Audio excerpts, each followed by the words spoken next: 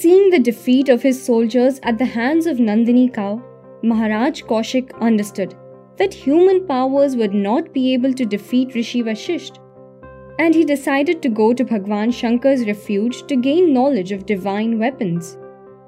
After the penance of Shivji for many years, Shivji gave knowledge of divine weapons to Kaushik.